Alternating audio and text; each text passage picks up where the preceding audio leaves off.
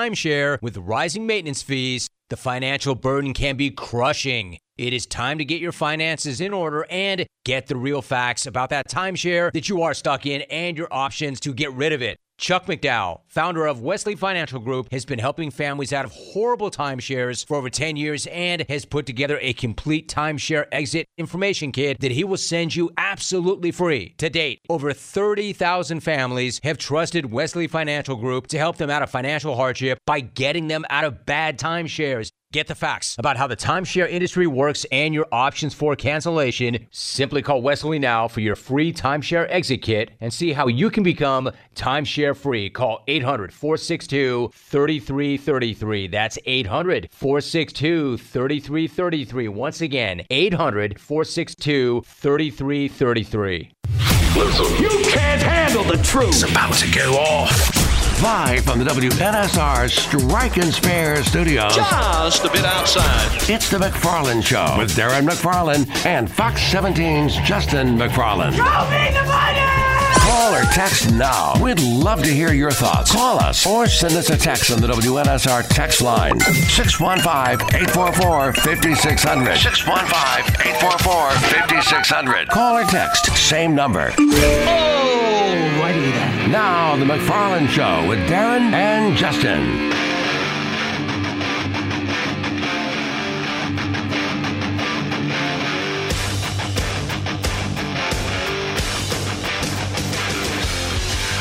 Well, welcome in, everyone.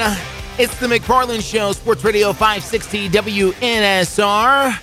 We are Nashville Sports Radio, and I am Justin McFarland, thrilled to be here with you on this windy and cloudy Wednesday afternoon across Middle Tennessee.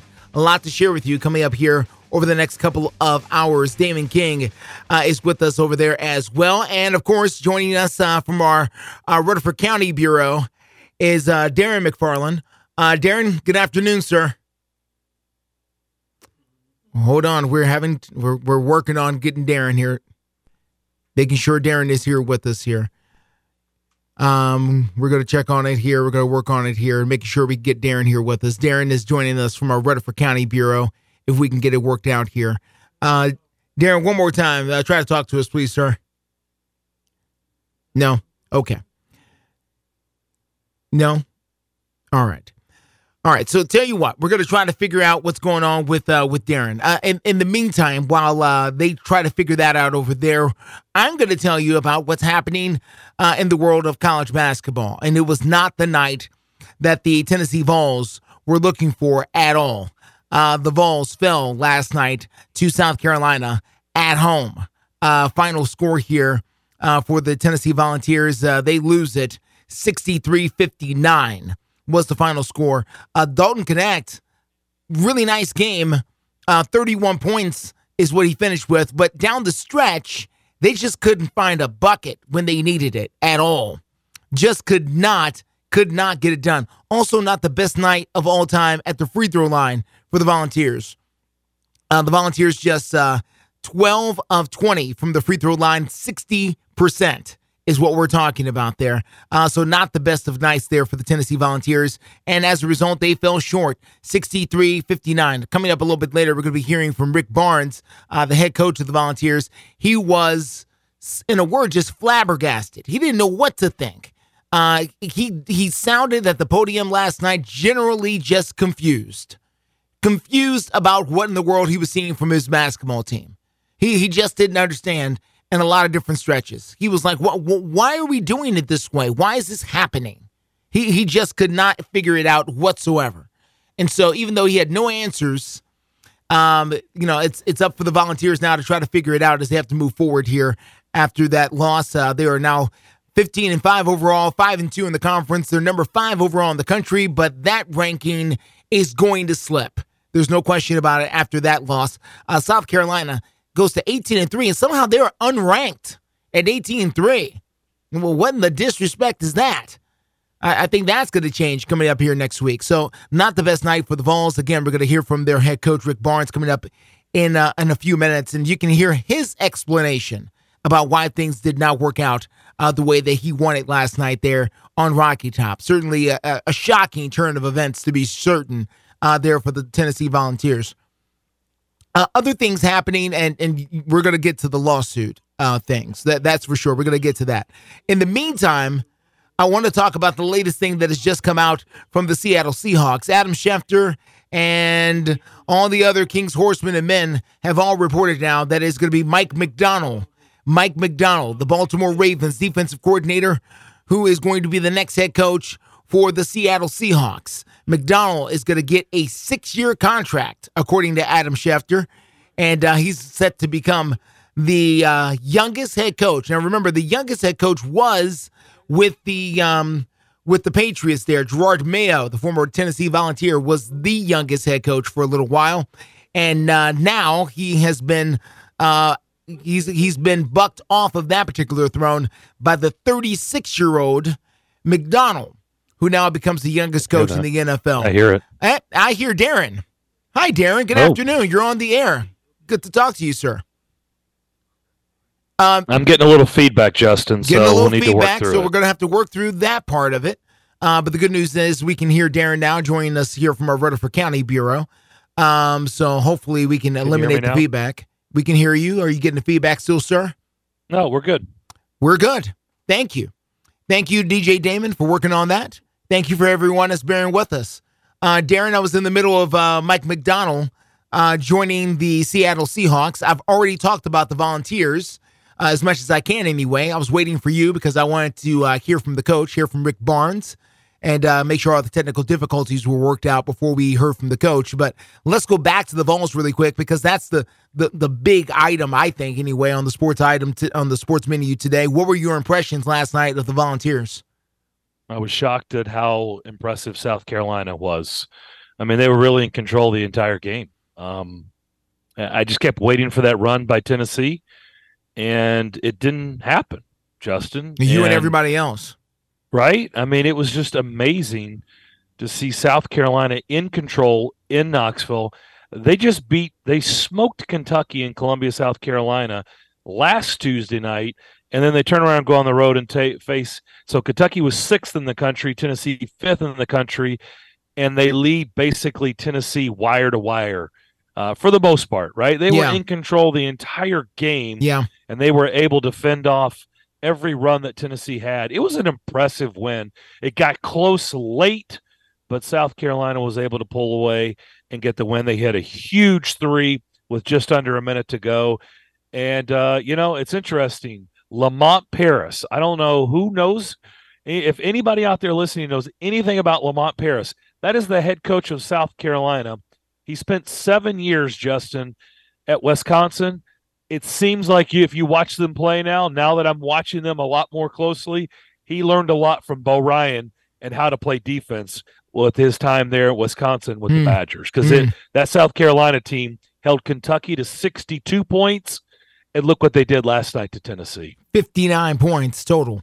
Now, some of that, Darren, to be fair, is the Vols leaving a lot of points on the court there. Thank you, Justin. Missing some layups there, as Coach Barnes is going to point out, and also going 12 of 20 from the free throw line. Also, not the best thing in the world for the Volunteers. Now, I'm not saying that South Carolina didn't play terrific defense. I saw it, but also the Volunteers certainly did not help themselves out at all. No, I would agree with that. But you know what else stood out is a guy by the name of Miles Stute hitting threes, draining threes for South Carolina. Why does that name sound so familiar? Yeah, it hurt my heart too, Darren. I already know. Didn't he wear orange at one point? He wore gold. No. He wore gold. The other way. He wore gold. Yeah, it looked like he smiled when he hit those 3-pointers in the quarter. Like, yeah, this is payback. I see. Well, it wasn't payback. I mean, he was playing for Vanderbilt last year, and now he's transferred again. Another guy that transferred in the conference. And it wasn't, he wasn't hurting Vanderbilt last night, but a guy that was contributing heavily to South Carolina in their victory in Knoxville against the Vols. And he had some big threes. He had some big free throws. He did the hush sign to the crowd, and a guy, quite honestly, that Jerry Stackhouse could use. And yet he's having success in playing for a team that's 18-3. Yikes. If we can, let's hear from Coach Barnes. This is Rick Barnes last night after the game, trying to explain how they lost this game to South Carolina.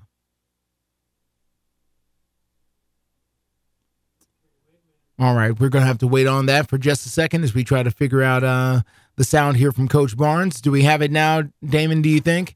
I know we got to rewind the sound a little bit. Again, this is Rick Barnes trying to explain last night how in the world the Volunteers lost this game. So let's see if we can hear from the head coach of the Volunteers. Win this game. I mean, we scored. We had some good looks at it.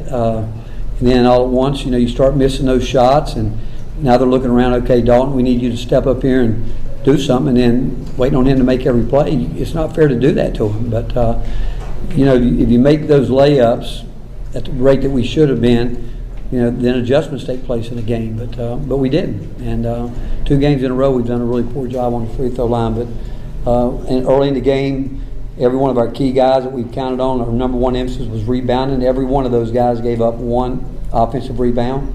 And give South Carolina, again, credit. We told them that they're a really good rebounding team, and they went and got it done.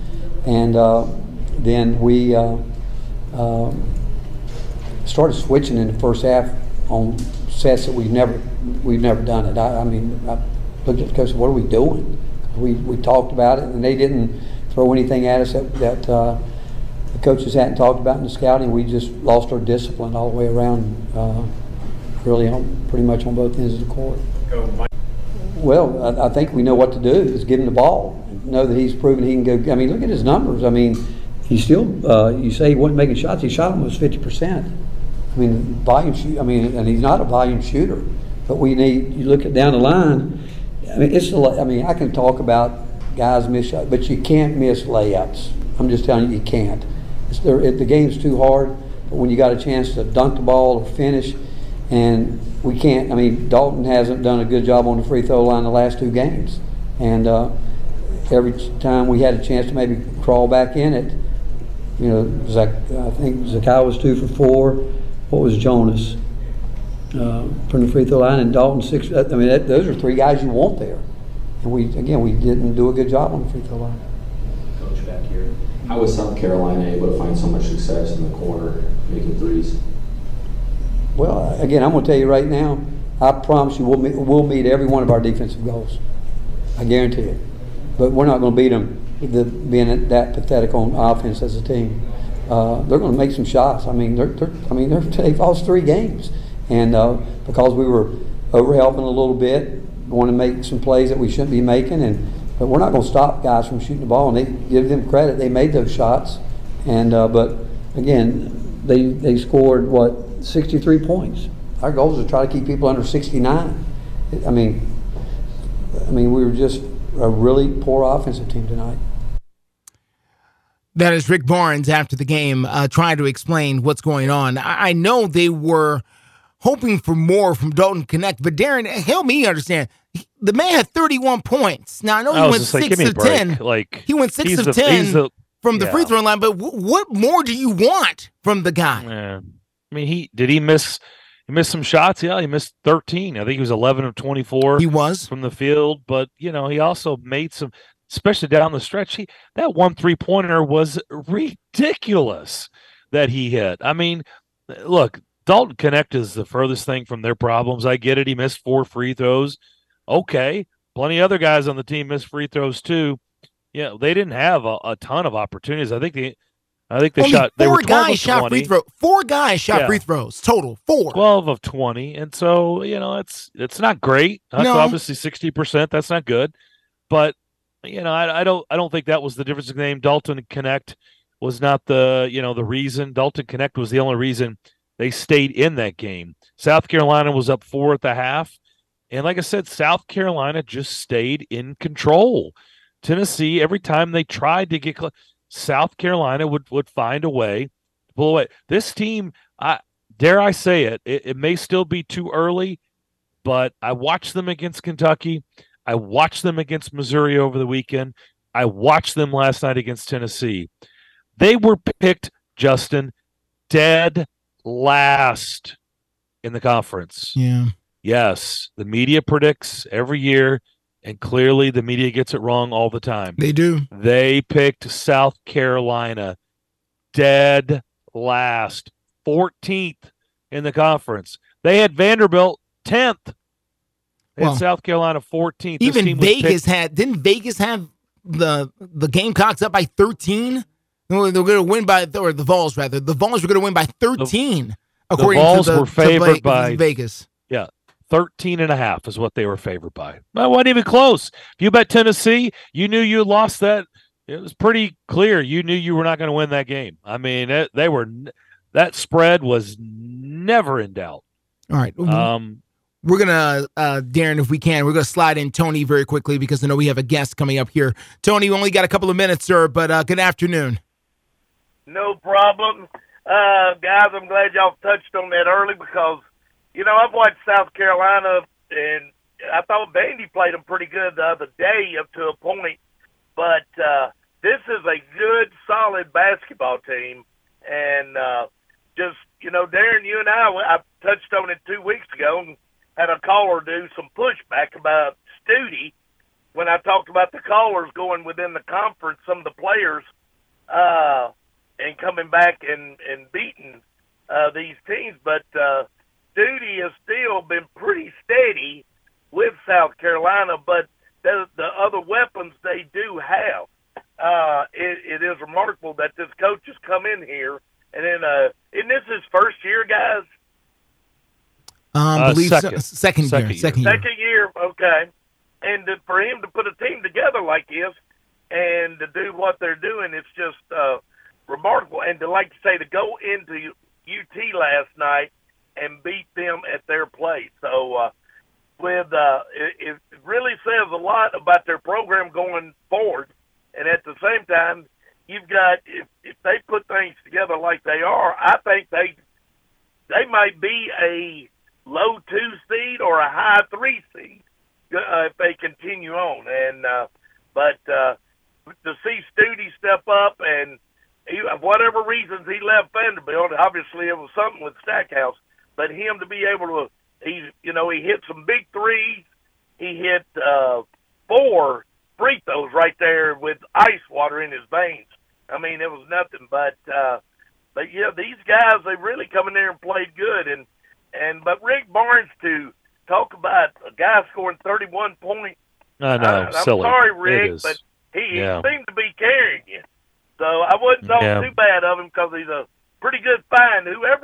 I told a buddy of mine today, whoever found him from northern Colorado, kudos to that recruit and however they found him, because he is a diamond in the rough. But Tennessee fans, y'all still got a good ball team.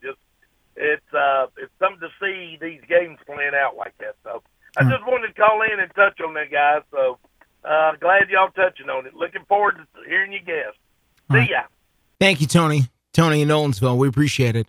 Tennessee will try it again coming up here on Saturday when they take on Kentucky. When we come back, we're going to get into Nashville Predator hockey. Got a guest. Mike Gallagher is going to be here with us, and we're going to get into the best of Nashville Predator hockey as they now push towards the All-Star break after just one more game tonight on the ice against the Kings. This is the McFarland Show on WNSR. Do you ever feel like gambling is causing financial strain or hurting your relationships? The Gambling Clinic has been helping people who want to change their gambling habits for over 2 decades. With physical clinics and remote online appointments, we're here to help you make informed decisions about your gambling so it doesn't lead to a bigger problem. Visit us at thegamblingclinic.com so we can work together to help you win your life back. This project is funded by the Tennessee Department of Mental Health and Substance Abuse Services. Cashback is not available on gas in New Jersey and Wisconsin. Susan, it's so great to finally be able to get together again. Oh, it sure is. And I really appreciate you picking up the bill. I'm happy to. I've got the extra cash. Since we've all been driving so much more again, I've been using Upside, the free app that pays you cash back for every gallon of gas you buy. Wait a minute. Are you saying you actually get paid cash when you buy gas with the Upside app? Yes, I get real cash back just just for buying the gas I was going to buy anyway. But is it a hassle to use? No, it's super fast and easy, and I can cash out whenever I want. That's a total no-brainer. I'm downloading the free Upside app now. Download the free Upside app now to earn real cash back every time you buy gas. Use promo code LIFT for an extra 25 cents a gallon bonus on your first tank. That's promo code LIFT. You can cash out anytime right to your bank account, to PayPal, or an e-gift card for Amazon and other brands. Just download the free Upside app and use promo code LIFT for a 25 cents a gallon bonus on your first tank. That's code LIFT. Some days I cover up because of my moderate to severe plaque psoriasis. Now I'm hitting the road with clearer skin thanks to Skyrizi, Risankizumab Riza, a prescription-only 150 milligram injection for adults who are candidates for systemic or phototherapy. With Skyrizi, 3 out of 4 people achieved 90% clearer skin at 4 months. And Skyrizi is just 4 doses a year after 2 starter doses.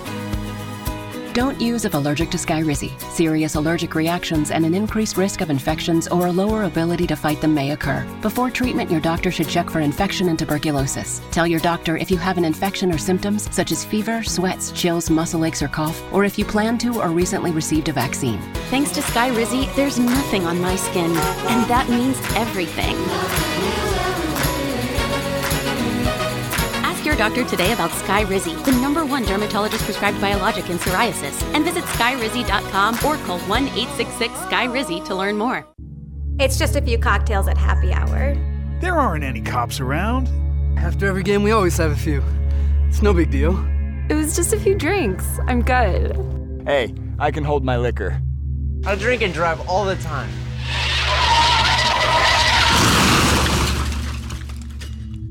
If you put away some drinks, put away your keys. Fans don't let fans drive drunk. Brought to you by the Tennessee Highway Safety Office. It's the McFarland Show with Darren McFarland and Fox 17's Justin McFarland. We're all signed up for a new class called Analytic. We're going to have to learn these terms because it's not only going to be the head coach, it's going to trickle down through his staff. They're going to start using these terms, and that's not a horrible thing. Welcome to 2024. Things are going to be a whole lot different around here when it comes to Titans football. Sound very different. Will it look different? That's the plan. The McFarland Show with Darren and Justin on Nashville Sports Radio WNSR. You're listening to The McFarland Show live on WNSR Nashville Sports Radio. This is WNSR. This is The McFarland Show. It's a Wednesday. Lots to share with you as we broadcast live from the Strike and Spare Family Studios. Let's talk a little Nashville Predator hockey. We're going to bring in Darren McFarland, who's in our Rutherford County Bureau. And Darren, important stretch coming up for the Predators after the All-Star break here. By the way, Justin, let me just say why I'm reporting from the Rutherford County If you want Bureau. to do that now, that's fine, sir. I was trying to save that for later, but if you want to address that now, that's okay. I'm just saying if anybody's coming from Rutherford County and trying to go towards downtown on 24, there's a massive wreck. And it's a disaster. Honk if you've heard that about 24 before. Okay, that's all I got. Okay. We can dive deeper into that a little bit later if you would like, but you know. Sure. We're glad that you're here with us. Let's bring in our next guest here. Michael Gallagher is on the line with us, and he covers the Nashville Predators for a number of publications in the past, but right now he is with Michael. Nashville Hockey Now is the current name of your publication, correct? Yes, that's right. Hey, thank you so much for joining us, sir. I was just talking to Darren about it, and, you know, Nashville is sitting in a very interesting space right now where they are slightly on the outside looking in, but there's a bunch of teams that they are playing with or competing with for the last playoff position who have games in hand on them, and in some cases 5 games up on them. As they are just trying to scrap for whatever they can find here in the last couple of games leading to the break. Yeah, I mean, they're right there with the Kings and the Blues. All 3 of them have 54 points. They play the Kings tonight, actually, so that's a huge game in terms of the standings, and just kind of, I feel like that's a good measuring stick game for them, too, as well, heading into the All-Star break to kind of see how they match up against another team that's right there fighting with them for the wild card spot, and to just kind of the way the game against the Senators ended in overtime after being up 3-0. Like I feel like they really need a strong performance tonight against the Kings to go into the All-Star break kind of feeling good about where they are. Michael, through 50 games, how would you assess this Predators team through your eyes? It's a good question. I would say I don't know if there's really a word. I would say it's a little bit frustrating because they started off really bad, and you're like, okay, well, this is kind of what we expected. Then they went on trying to peg kind of what this team is or where they're at or even how they stack up against other playoff teams because they have good performances and they go out and they beat some of the teams that they should beat, like Minnesota, and they go out and they look like they just don't belong on the ice like against teams like Vegas. So it's kind of hard to peg this team where they are and exactly what they're going to be doing. Like, are they a seller? Are they a buyer at the trade deadline? Do they have a realistic shot at the playoffs? It's really just difficult trying to hone in on what this team really is right now. I've been saying on the show, and Justin knows, that it's not being disrespectful. It's just being my honest assessment. I want to get your assessment. This franchise has been much better as sellers than buyers. Whether it's the trade deadline or in the offseason or what have you. But let's just go, for the sake of this conversation, at the trade deadline. And I understand different general managers, David Boyle. Now Barry Trotz is the general manager. But I think they've done a fantastic job of selling and either getting rid of bad contracts or getting rid of players and getting a nice haul in return that were not producing and went on not to produce at their next landing spot. I see a lot of the chatter about UC Saros. I also think one of the things that this franchise has done that, in my opinion, they've held on to players too long. And it's nothing against UC Saros. UC Saros has been fantastic since he's been here. But, I hear Barry Trotz say he wants to sign him long-term. I think when you've got a guy like Askarov in the pipeline and Kevin Lankinen playing the way that he is, I think Barry Trotz, personally, if he can get a really attractive offer, I think it's something they absolutely should consider. And if they get a really attractive offer, in my opinion, they should do. What say you?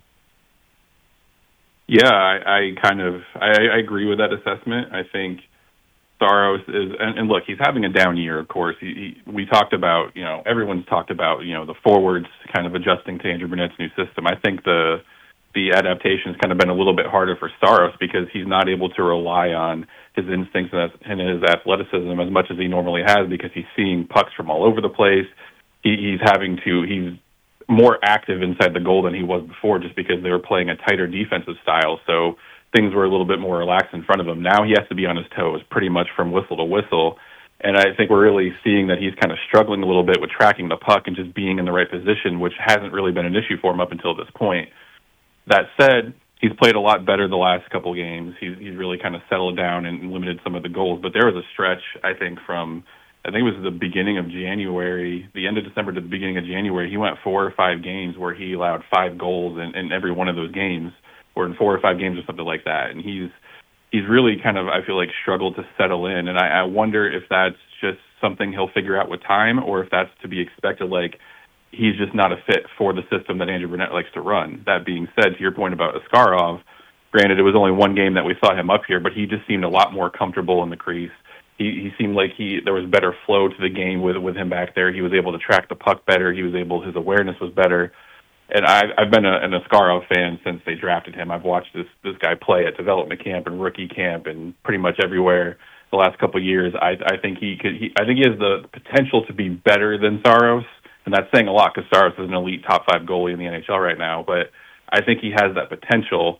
And if you question whether Saros really fits with the way this team plays and if he can kind of figure it out and settle down, or if this is who he is, he's going to give you he's going to allow 5 goals one game and then come back and, have a shutout the next game. Do you want that kind of ride that inconsistency and hope that you can make up for what's going on whenever he's giving up a lot of goals? Or do you want to roll the dice with Askarov and see what you have with him? I think they would be better off going with the latter. I think if you trade Saros now, especially to a team like the Kings or the Devils that just really need a rock-solid goaltender, you could get back at least a top-level prospect and maybe a second-tier prospect and a first-round pick or a second-round pick or whatever the draft haul would be. So I think the potential to trade Saros now, if I'm Barry Trotz and I'm getting offers like that, it would be really hard for me to say no, just because it would set the team up for the future.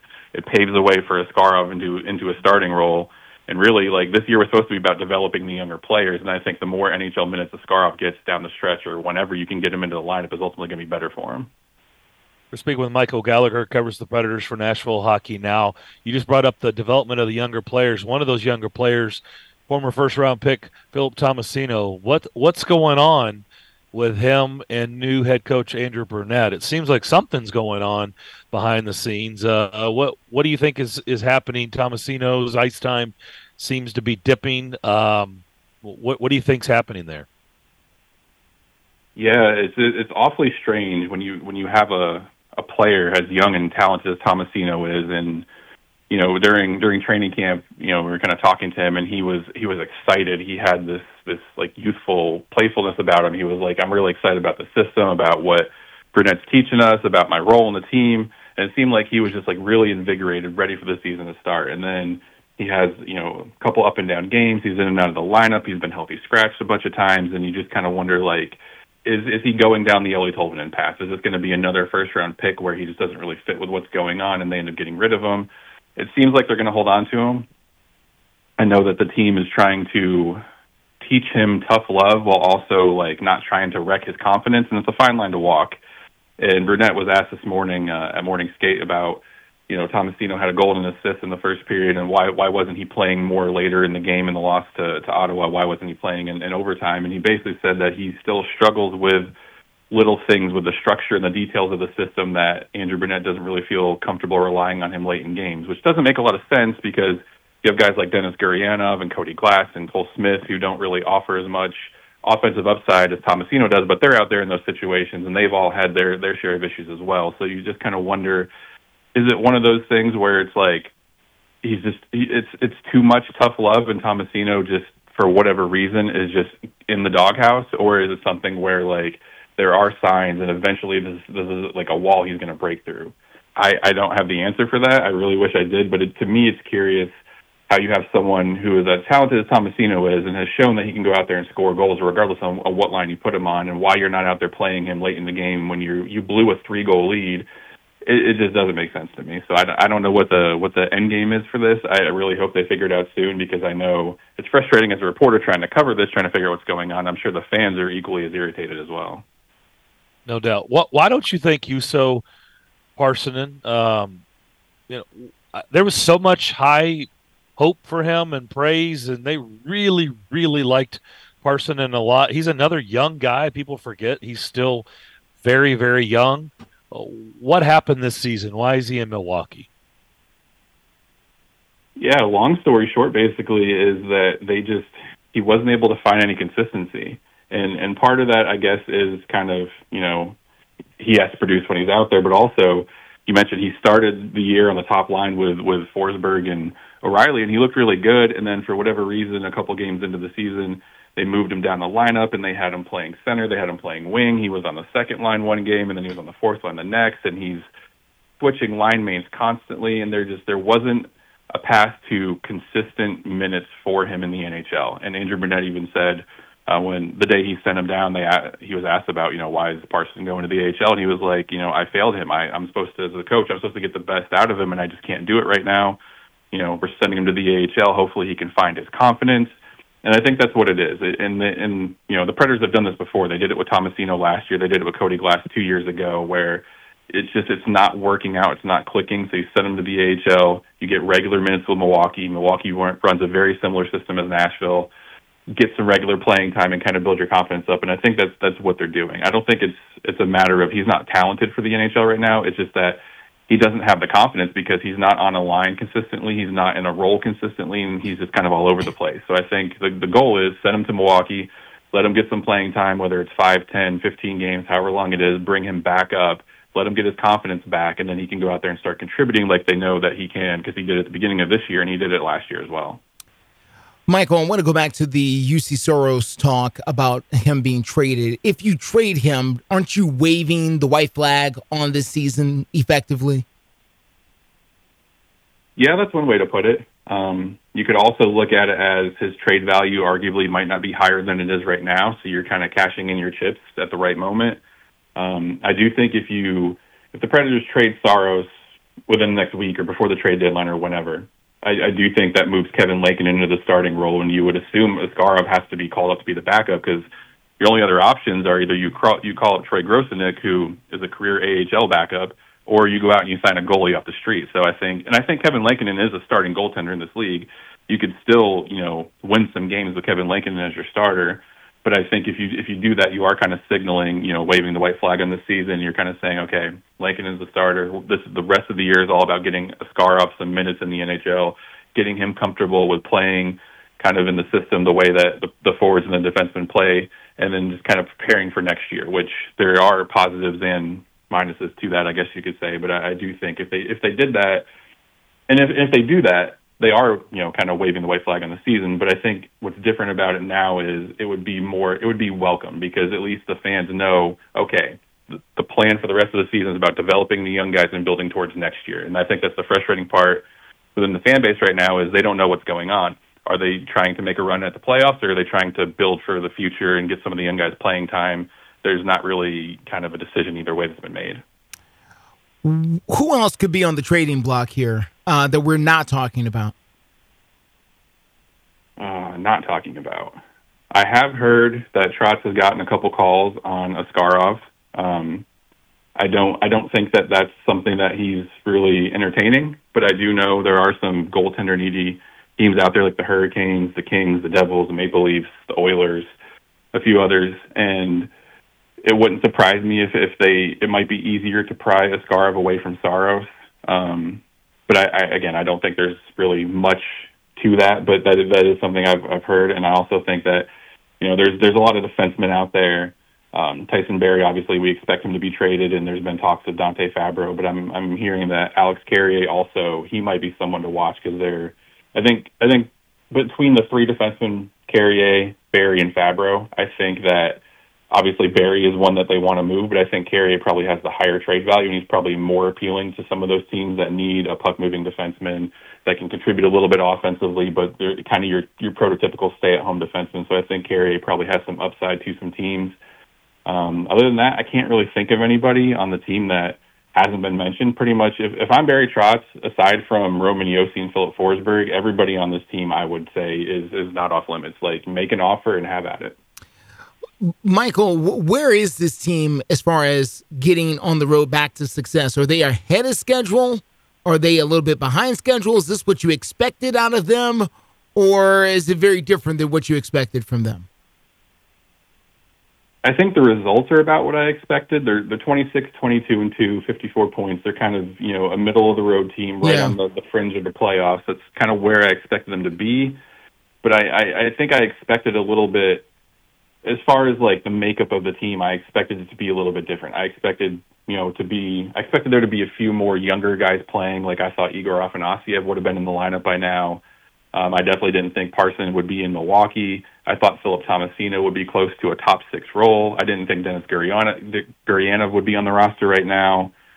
Spencer Stastny is a defenseman that looks like he's NHL ready. I would have assumed at some point he would have been on the roster. I thought Barry would have been gone by now. So I think the results are what I expected, but the makeup of the team, I think there's some guys on the roster I did not think would be here, and I think there's some guys on the roster that are in Milwaukee that I thought would be on the NHL roster now that aren't. All right, Michael Gallagher has been our guest. You can follow his work at NashvilleHockeyNow.com. They're also on Twitter or X or whatever you want to call it these days. You can find them at NSH Hockey Now is how you find him. Michael, we thank you for your time, sir. Really appreciate all the work and the coverage you're providing. Thank you. Yeah, thanks for having me on, guys. Appreciate it. All right, Michael Gallagher there. Again, NashvilleHockeyNow.com is how you follow him. The Preds on the ice tonight at Bridgestone Arena to finish up with the Los Angeles Kings, and then they will go to the All-Star break. By the way, the All-Star break going to be taking place in Toronto this year. So much more to come right here on the McFarland Show. When we return, wide open phone lines. If you want to give us a call, you can reach us at 615-844-5600. More of the McFarland Show on WNSR. And And now for today's winning Cash 3 and Cash 4 numbers from the Tennessee Lottery. The first number is the number you just thought of. The second number is the number you would have picked. The third number is the day of your wedding anniversary. And the fourth number They're only lucky numbers if you decide to play them. Cash 3 and Cash 4, only from the Tennessee Lottery. Game-changing fun. Please play responsibly. Your brain is an amazing thing. But as you get older, it naturally begins to change, causing a lack of sharpness or even trouble with recall. Thankfully, the breakthrough in Prevagen helps your brain and actually improves memory. The secret is an ingredient originally discovered in jellyfish.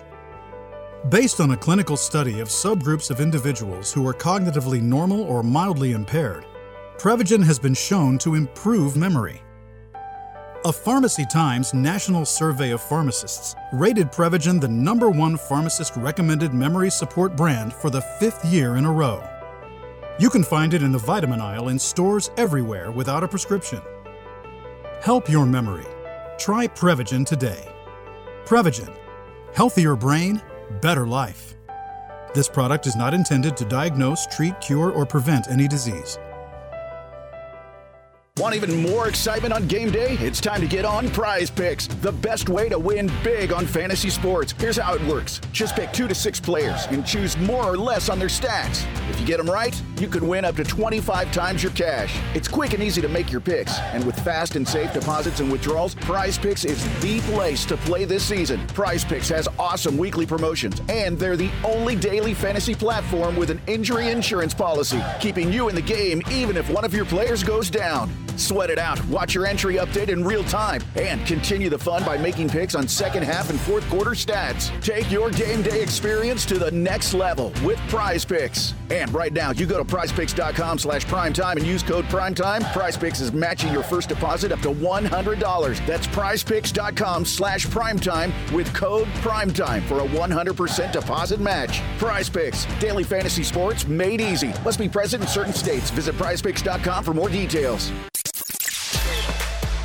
The TSU men's basketball squad came through a challenging non-conference schedule with a winning record and now turned their attention to Ohio Valley Conference play. The Tigers kicked off a run of 18 league games over a 9-week period through February, leading the OVC Championship March 6th to the 9th at the Ford Center in Evansville. And part of that, 9 league home games at the Gentry Center. Hello, this is Greg Pogue inviting you to join longtime TSU broadcaster Albert Dawson and me on all the games this season right here on National Sports Radio. Your exclusive National Sports Radio WNSR Sky Scan forecast. For this afternoon, we'll have mostly cloudy skies, cooler, the high 48. Partly cloudy tonight, low 28. Sunshine returns Thursday, temperatures rebound to 58. Friday, partly sunny, high 62. Utilizing the resources of the WeatherBug Network on National Sports Radio, I'm WNSR's meteorologist, Jim Rinaldi. Sports Radio WNSR.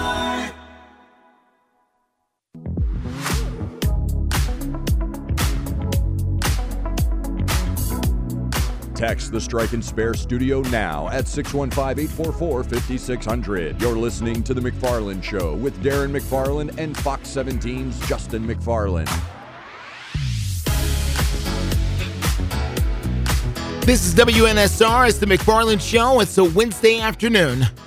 I'm Justin McFarland. DJ Damon King is with us as well. And, of course, from our Rutherford County Bureau is Darren McFarland joining us here. And we just finished talking about the Nashville Predators as they prepare to play their final game of the first half, taking on the LA Kings tonight. And then, of course, the All-Star break taking place over in Toronto coming up here over the next couple of days. And, of course, that's always a fun thing. The skill competition and all that is always an interesting thing to get into a little bit later. Of course, the NFL is going to be doing their Pro Bowl festivities, I guess, the same weekend, which is interesting. Very interesting to look at. So, Darren, we've talked about the Tennessee Volunteers basketball team. We've talked about the Predators and their action on the ice. The only other big sports item that we haven't quite gotten to locally here is not happening on the court. It's happening in the courtroom. And that is the Attorney General of Tennessee and Virginia filing suit against the NCAA. I'm sorry, Darren. I feel like I interrupted. I'm sorry. Well, no, I wanted to touch on. I felt like there was a little unfinished business. I mean, we opened up a pretty big can of worms with Michael Gallagher, and let's go I'd rather not brush over that. But if we need to move on, no, we don't have to move on. No. Move on to legalese. No, we can save that for the next hour here. We can finish up. We got tons of time. Today, no, so we can finish up with the talk with the Predators. And you're right, we did open up a can of worms here as far as the future of this hockey team is concerned, and some critical decisions that need to be made here over the next few weeks. I just want to know why you think trading Saros means you're throwing in the towel. Because, and this is how I see it, if you're trading him in, isn't Lankinen, in your mind, is Lankinen just as good as Saros at the goalie position? No. Okay. You're barely a playoff team with Saros. So without him, aren't you looking at not being a playoff team? That's the way I see it. Has UC Saros been good this year? Not as good as he has been. No. But is he still better than Lankinen? At times, but Kevin Lankinen's played quite well. I'm not saying he stinks. I'm just saying, is Saros better than Lankinen here? Is all I'm getting at. And what I'm saying is, without them, in my mind, they take a step back without Saros. To me, now, is it a gigantic step back? Are they terrible without him? No. But they're barely a playoff team with him. So without him, to me, that kind of says we're out of this race here. To me, that's why I would make the assessment that I made.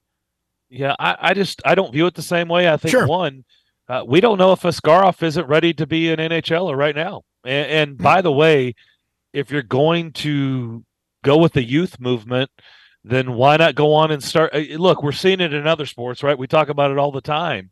On the NFL side of things, you're just going to set, and I know hockey's different because there's a pipeline, and especially the Predators, they're infamous for going through the proper steps before you get to the NHL. But who's to say that Askarov isn't? I mean, UC Saros started off as a backup, and I think he was 21, 22, which he kind of bucked the system. That was unusual for the Predators. He was 22, maybe when he was serving as the full-time backup for the Predators. He was still very young. Remember, Pecorine didn't start till he was 25, 26 years old. Yeah.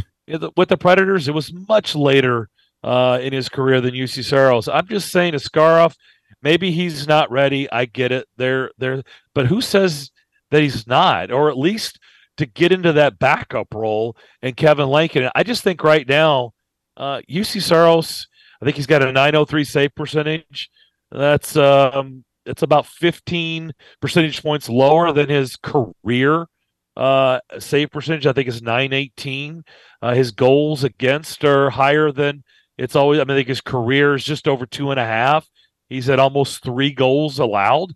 I understand offense is greater in the NHL and scoring is up, but I mean, we're just not seeing the same UC Saros. And again, I'll say, I think if I'm nitpicking, I think in my opinion, one of the things that the Predators have done a poor job of is holding on to players too long. And it's bit them in the butt a lot. And they've done a much better job of getting rid of players, selling players, probably when they didn't even want to, but were forced to. Ended up being a great thing. Have you seen the haul they got for Tanner Jeannot? Have you seen what Tanner Jeannot has done in Tampa? Absolutely nothing. No, I haven't seen it. No, nothing. That's the point. He's done absolutely nothing. What they got from Kyle Granlund, what has he done? There's been Ryan Ellis. They got nothing really in return. The players didn't work out, but they dumped that contract. Ryan Ellis is never going to play hockey again. I think he played 6 games in Philadelphia. That's it. And believe me, I think they were forced to do that. I think they would have held on to him. I just think, Justin, in my opinion, they've held on to players for too long. This is not me poo-pooing UC Saros. UC Saros has been great for the Predators, but when you have that guy in the wings, if you don't have that guy, we're not having this discussion, right? If it's just Kevin Lankinen, and, just some guys down in Milwaukee that are playing well, but they're not a first-round pick like a Askarov. And with huge hope, high hopes and of the future for him. I mean, he is a top prospect in the pipeline. Then we're not having this discussion, but they do. And I just think, look, if you can, there's always a desperate team, Justin, always. Yeah. And there's definitely always going to be somebody desperate for a top-end goaltender. And I think if the price is right, in my opinion, if I'm Barry Trotz, I'm pulling the trigger. No hesitation. I got a question to ask you. When we come back to finish up this topic here, this is the McFarland Show. This is WNSR. We're going to finish up our 2 o'clock hour in just a few. When was the last time you did something fun with family, friends, coworkers, and clients? What if I told you about a place under one roof that offers affordable entertainment for all ages? That's what you'll find at Strike and Spare Family Fun Centers in Donaldson, Hermitage, Tusculum, Hendersonville, and Murfreesboro, with bowling, games, food, drink, and entertainment for all ages. Enjoy an enhanced experience in Hendersonville or Murfreesboro, where they feature additional fun with bumper cars, laser tag, roller skating, and more. All locations are open 7 days a week, including holidays. Visit online at strikeandspare.com. Strike and Spare, where fun is bowling. Step through the doorway and immerse yourself in a state of total serenity. Welcome to Mokara Spa. Massage therapy, facials, body treatments, and more. Or try one of our signature services. These customizable services combine proven techniques with the latest spa supplements to help relax the body, restore the mind, and soothe the senses. Downtown now has a destination for you to do good things for yourself. A gift certificate to Mokara is the perfect present for the loved one in your life. Surprise someone with a trip to Mokara Spa. More information at 761-3600. Complimentary valet parking. Why not treat you and your loved one to a couples retreat at Mokara? Call to arrange your gift certificates for Valentine's Day, or simply take 5 minutes, leave your car with the valet, and stop in. Located at 250 Fifth Avenue South, inside the Omni Nashville Hotel. Michael Fabiano here, and if you want even more excitement on game day, it's time to get on Prize Picks, the best way to win big on fantasy sports. Here's how it works. Just pick 2 to 6 players and choose more or less on their stats. If you get them right, you can win up to 25 times your cash. It's quick and easy to make your picks, and with fast and safe deposits and withdrawals, Prize Picks is the place to play this season. Prize Picks has awesome weekly promotions, and they're the only daily fantasy platform with an injury insurance policy, keeping you in the game even if one of your players goes down. Watch your entry update in real time and continue the fun by making picks on second half and fourth quarter stats. And right now, when you go to prizepicks.com/primetime and use code primetime, Prize Picks is matching your first deposit up to $100. That's prizepicks.com/primetime with code primetime for a 100% deposit match.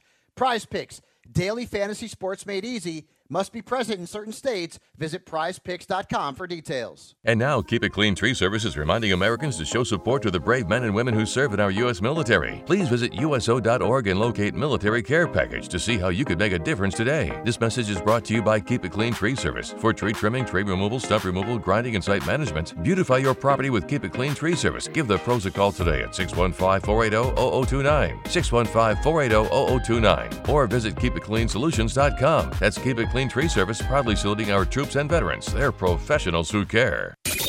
Hey, it's John Burton from News Channel 5 and the Greg Pogue and John Burton Show. And I'm former All-Pro linebacker for the Tennessee Titans, also known as Mr. Monday Night, Keith Bullock. And I'm Patton Cook. We're inviting you to join us every Saturday morning from 10 to 11 for What's Good with KB and JB, the podcast show. All live on Nashville Sports Radio and all streaming platforms. We talk Titans, we talk SEC football, we talk NBA, we talk everything, and we also get a little petty from time to time. Make sure you join us.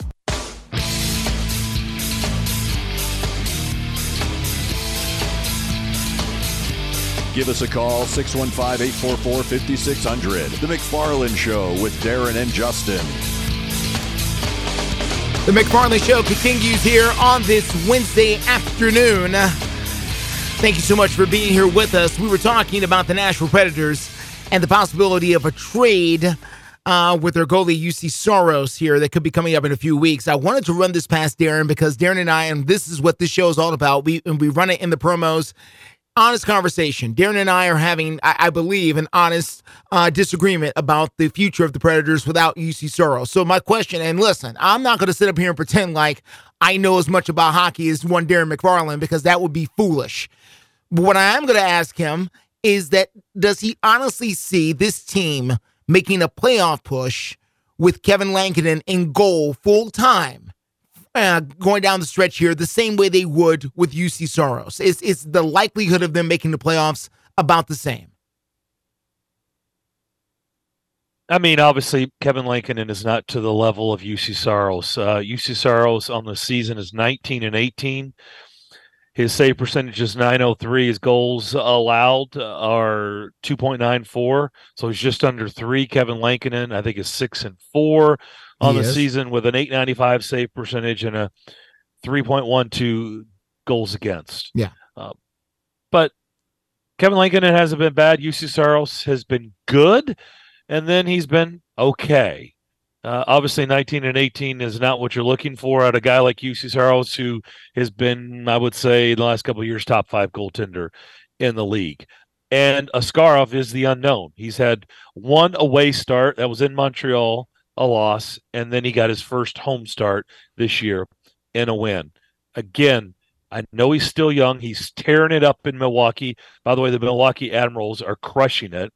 And I'm just saying that I've heard Barry Trotz say that, they'd like to sign him long-term. And I'm just like, why? Why would you want to sign UC Soros long-term when you've got Askarov right there and waiting? It's not like it's his first year. It's not like he's 18 anymore. He's now been in the system he started over in KHL. Now he's over here. They've got him in the States. He's been in Milwaukee. Like, how long do you want him to keep developing? He's a first-round pick. What are you going to have him sit and wait for 3-4 more years? Is this Green Bay Packers, Aaron Rodgers to Jordan Love? I mean, I don't see it. If somebody's willing to step up there and give you, and by the way, no disrespect to UC Soros, Justin. This is, again, I'm not blaming him. This is not me piling on UC Soros, but they didn't make the playoffs last year, and right now they're on a razor's edge. They're in, they're out, they're in, they're out with UC Soros. What difference does it make? I mean, the trajectory, is it going to be any different?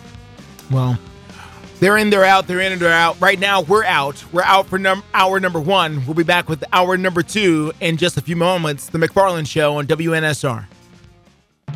On air and online, Sports Radio WNSR, Brentwood, Nashville. ABC News, I'm Michelle Franzen. New details about the Iran-backed militants the U.S. says is behind the drone strike that killed 3 American service members and injured dozens of others in Jordan. National Security Council spokesperson John Kirby. The attack in Jordan was planned, resourced, and facilitated by an umbrella group called the Islamic Resistance in Iraq, which contains multiple groups, including Kataib Hezbollah. The White House says the U.S. will strike multiple targets over several days in response to that drone attack. Federal prosecutors have charged a woman passenger on board a Frontier Airlines flight from Orlando to Philadelphia of assault, interference with the flight, and indecent exposure. Attendants in the complaint say suspect Dolce Huertas took off her pants after being told she could not use the restroom at that time. The Federal Reserve Board leaving interest rates unchanged for now, saying the overall economy is making progress to lower inflation, but it will take more time to ensure a soft landing. This is ABC News. Give the star in your life the brightest gift in the world. Name a star after them. This is Rocky Moselle with International Star Registry. For $59 and a call to 800-282-3333 or visit starregistry.com, you can name a star for birthdays, weddings, or even memorials. Over 45 years, we have named millions of stars for celebrities and individuals from around the world. The star you name will be recorded in book form in the U.S. Copyright Office. Visit starregistry.com or call 800-282-3333. Offer not valid in all states or where prohibited by law. Loans are subject to lender approval. See website for details. Honey, the credit card bill came, and we're maxed out. Maxed out cards, rent is due. We just need some extra cash to help us get by. Maybe we should go to 27cash.com. With our bad credit? 27cash.com is one of the largest personal loan networks. They can help people with any type of credit get up to $5,000, and cash can hit our bank account as soon as tomorrow. When you need extra cash, go to 27cash.com. That's 27cash.com. 27cash.com. WNSR. WNSR, Nashville Sports Radio. It seems like everywhere you look right now, someone is sick. This year, prepare your family for airborne invaders like bacteria, pollen, and yes, germs with Navage Nasal Care. Navage flushes ultra-pure, refreshing saline in one nostril, around the back of the nose, and out of the other nostril. Navage sucks out viruses, dust, and other airborne particles, all the stuff that gets trapped in your nose, making you miserable. Don't get caught empty-handed this winter. Get Navage, the drug-free solution that helps you breathe easier, sleep better, and feel healthier. Even better, Navage is HSA, FSA eligible, so Navage is a great way to spend those funds before they expire. Don't wait a minute longer. Buy Navage today and you'll breathe easier knowing you're putting your funds to good use. Navage is available online at Navage.com or Walmart, Walgreens, CVS, and Rite Aid. Navage, Navage. Clean nose, healthy life. Listen, you can't handle the truth. It's about to go off. Live from the WNSR Strike and Spare Studios. Just a bit outside. Now back to the McFarland Show with Darren McFarland and Fox 17's Justin McFarland. Show me the money! Call or text now. We'd love to hear your thoughts. Call us or send us a text on the WNSR text line. 615-844-5600. 615-844-5600. Call or text. Same number. Oh, righty there. Now, the McFarland Show with Darren and Justin. It is the second hour of the McFarland Show, and we're thrilled to be here with you on this Wednesday afternoon. By the way, last day of January. Just to let everybody know. I know it creeps up on people, but today is the last day of January, so if there's something that you need to handle before the end of the month hits, guess what? It's the end of the month. So handle your business out there and take us along for the ride. We're here with you over the next hour. DJ Damon King is here with us as well. And, of course, Darren McFarland is here with us from our Rutherford County Bureau here for the McFarland Show, as we're going to be talking about anything you want to get into at 615-844-5600. We're wide open this hour, 615-844-5600, as we broadcast live from the Strike and Spare Family Studios here at WNSR. Well, yesterday, as we were coming on the air, we were talking about the University of Tennessee facing the NCAA investigation. And the chancellor of the University of Tennessee came very strong with her response. And not only has she come strong now your elected officials and appointed officials have also gotten involved.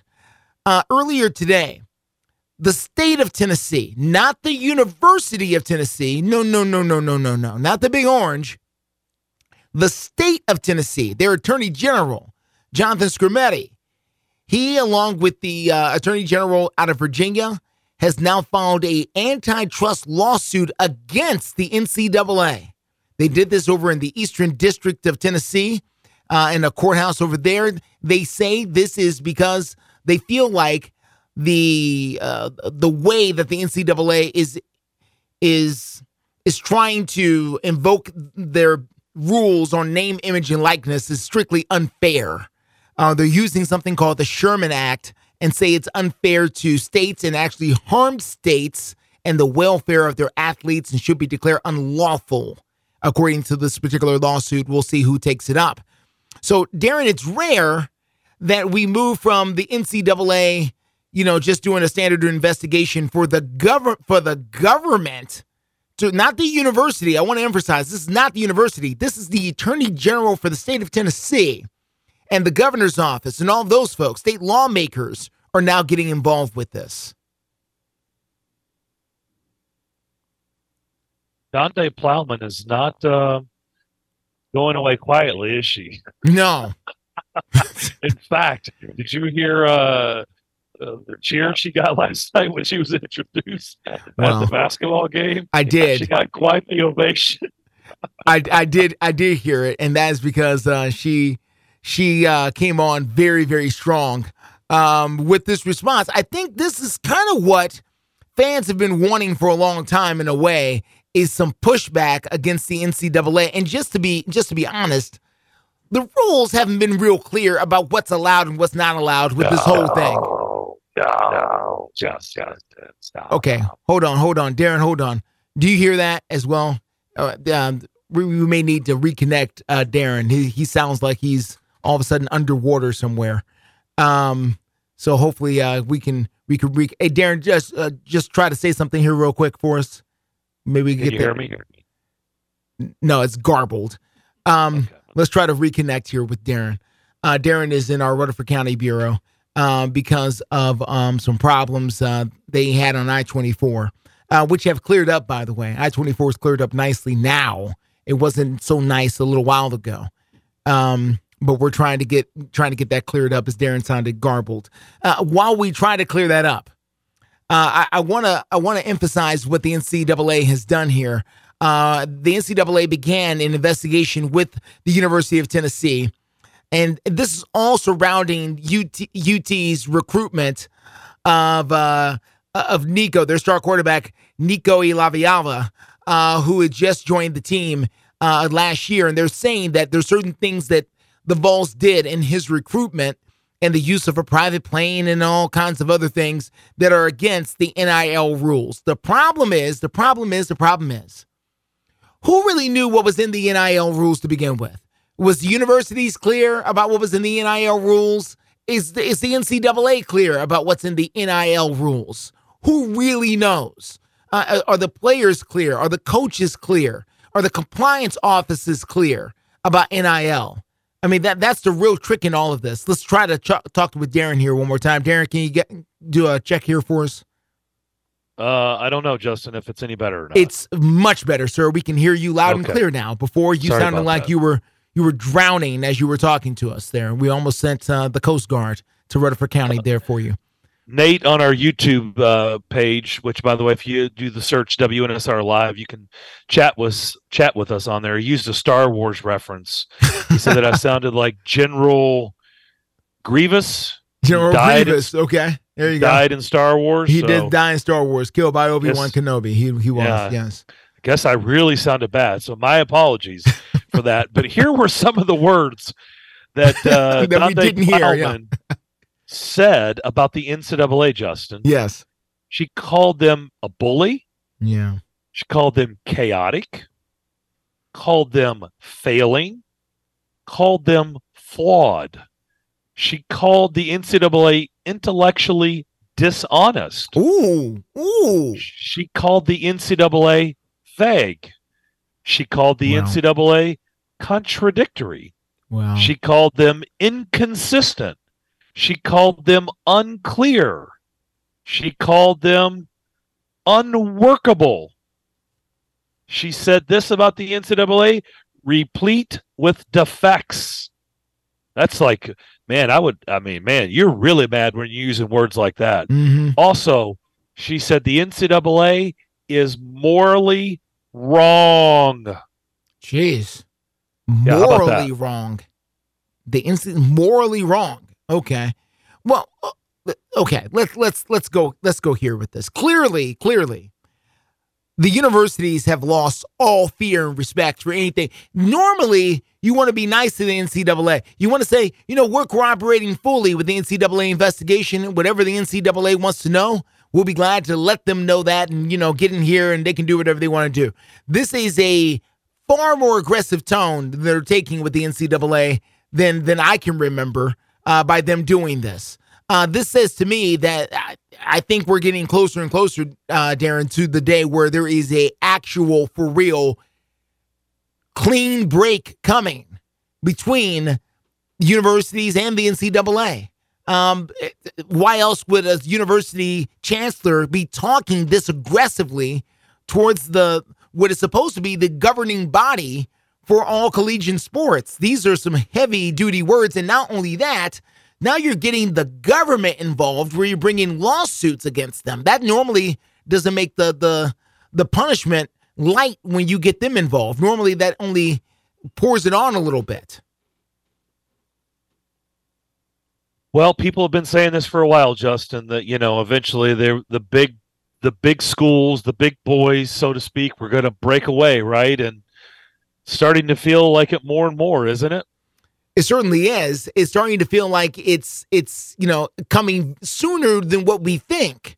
And I think we need to start wrapping our mind around what does that mean, the NCAA or our favorite football team or our favorite basketball team without the oversight of the NCAA. Does it mean anything?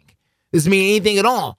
And the other thing about it is they do need to become more clear about what the rules are regarding NIL. They've given us the impression that it's wide open, that people can do whatever they want. If there are rules, I don't know what they are. Not that I knew what the old rules really were, because there were all kinds of loopholes and ways to get around some of those. But now that we're in this wild, wild west territory, I'm not sure entirely what the rules are or who oversees them. Are there rules for the transfer portal? Well, who's overseeing that? What's the rules for eligibility? Who's overseeing that? Is it the conferences that are overseeing that? Is it the schools? Is it the NCAA? And how are they doing it? We don't know. How many officers do they have that are checking in on these kinds of things? Are they being selective? Are they picking on certain schools? Are there politics involved? I mean, there's a whole lot here that, to be honest, for the average fan and, as somebody who's in the media, isn't readily clear and available for me to follow. The NCAA has really never had any teeth, or at least they've started losing them over time. They've had dentures for a good while, and half the time they don't even have the dentures in, Justin. They're just gumming it. So we've known they don't have any teeth for a good while. Really, when you get down to it, people have been standing up to the NCAA and pushing them, and the NCAA has fallen down. And they didn't get back up and push back. They really, they don't have much power, if any at all. And so we know that they've been asleep at the wheel for a long, long time. Charles Robinson and Yahoo Sports did their job for them for some of the biggest scandals that we've had in athletics. It was Yahoo Sports and others that were uncovering the stories, not the NCAA. Somebody would go knock at the NCAA's door and say, hey, you might want to get to Southern California. I don't know if you know this, but Reggie Bush drives a really, really nice car. Yeah. His parents live in a really, really nice condo. Yeah. And Matt Leinert's got this, and this guy's got Lindell White's got this. Yeah. And you might want to go check that out. So we've known that, they don't. Here's the deal. You don't need the NCAA, but the question is, how do you set up a new governing body? Who oversees that? Yep. Who does it? Do you have a commissioner like we do in sport? Look, we know it's not amateur athletics anymore. It's not. So are you going to hire a commissioner like in professional sports to oversee the schools and the universities and, dictate the rules and hand down punishments? Like, I guess the only thing I don't know is who's going to do that, because really when you get down to it, you don't need the NCAA. They've already proven that. I got bad news for you. There's only one entity that could do this and do what you're talking about. And let me tell you, it's going to be messy. But there's only one entity that I can think of that can set up the kind of thing you're talking about. And that is the federal government. The lawmakers in Washington, the 535 members of both the House and the Senate, along with the president and vice president, who can actually set this kind of thing up. They're the only ones with enough power. They're the only ones who could literally say we represent the whole country. Now, they can't agree on what day it is most of the time. So how are they going to agree about the rules of this? I have no idea. I mean, they are on continuing resolutions just trying to keep the government open. They can't pass budgets. So, they are having all kinds of dysfunction. So how can they get together to pass major legislation that is going to organize college sports? I have no idea. I have no idea how that's going to work. Because now you're trying to get, you're telling me the senators from Alabama and Tennessee are going to start to agree with the senators from Washington and Michigan about picture that in a room for a few minutes. You think the two senators from Alabama, Tommy Tuberville and company, are going to sit in the room with the senators from Michigan and they're going to agree on a set of rules that's going to govern both Michigan and Alabama football? Really? Really? How you think that's I mean, maybe I'm wrong. Maybe I'm misreading it. But I'm just telling you, in the past, that kind of a thing would not go well. In this current climate, I don't know how that's going to move. But you're right. They do need some more organization, because if not, Darren, what you're talking about is just going conference to conference. You know, the Big Ten's got their own rules, and the SEC's got their own rules, and the Big 12 has got their own rule. And you really can't run it that way, can you? Because you can't lock in players from skipping one conference and going to another. That's just no way to operate. So the only people I can see doing this is the federal government, honestly. And I don't know how to begin that. I don't even know how they begin to get something like this done. It's a massive undertaking. Yeah, I'm not touching that. I don't really see that happening. Again, I think you hire someone like, Greg Sankey. Look, he's going to be a name that's going to be tossed around. I don't know who the likely candidates would be, but I mean, Greg Sankey would probably be on a short list of people to oversee, be the governing body, the commissioner, air quotes, of, it's not Power Fives anymore because the Pac-12 doesn't exist, but to oversee whoever this group of schools would be. I don't know how big it would be. I don't know who it would encompass, but somebody like that to oversee those schools, universities, and conferences, and make sure that they're in good working order. But Darren, the Greg Sankey is the former SEC commissioner. Do you think that the Big Ten and the teams out west and everybody else is going to get on board with the SEC guy leading the way? And he's no longer the SEC guy. Well, he is the guy. He's not the SEC guy. He's the guy. He's got already SEC roots, though. He's got SEC roots, according. Yeah, and some people are going to claim he's got SEC allegiance or whatever. You know how this game is played. You know how people are going to say, well, at the heart of him, he's an SEC guy, and he's angling the rules for the SEC, and I don't know if we like that. Well, everybody comes from somewhere. I mean, I don't know how you're going to get around that.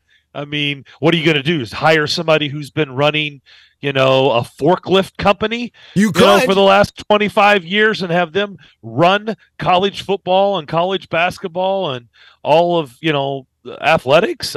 You could find somebody who is outside of the sports world and more into the business world and have them do something like that. You could go that route. Sometimes we find people like Condoleezza Rice ended up on the playoff commission at one point, or was the BCS or the playoff? No, it's the BCS or playoff commission. She was on the playoff commission. She was on the playoff commission. This is a former Secretary of State. This is not somebody who's exactly steeped in, in sports. And it wasn't well received. Let's also say that. It was not. It was not well received. I'm just saying that there are examples out there. You can include people who are outside the sports world, but I don't know how they're going to get this done. There's no clean way I can see where this is going to get done safely with the NCAA. I struggle to see it. All right, we need to take a break, I'm told. And we're going to do so. We're wide open. If you want to give us a call, you can do so. 615-844-5600. That's 615-844-5600. It's the McFarland Show on WNSR. With 13 locations nationally, including Smyrna, Star Leasing Company is a semi-trailer one-stop shop and the perfect place to build a career as a semi-trailer mechanic. Seeking candidates with all levels of experience, Star Leasing Company has a semi-trailer technician trainee program with sign-on and quarterly bonuses and other opportunities such as $1,000 for having a yearly physical. Package also includes 401k with company match, health, dental, and vision insurance, competitive pay with weekly paychecks, and paid holidays and time off. Star Leasing Company, not your typical semi-trailer leasing company. It's starleasing.com to learn more. Have you ever met a single person in your life that enjoys paying taxes? No one does. If you can't sleep at night because you have a huge problem with the IRS, I've got some free advice for you. This service is strictly limited to individuals that owe the IRS $10,000 or more in back taxes. And if you qualify, we can guarantee that you won't be writing a big fat check to the IRS, or our services cost you nothing.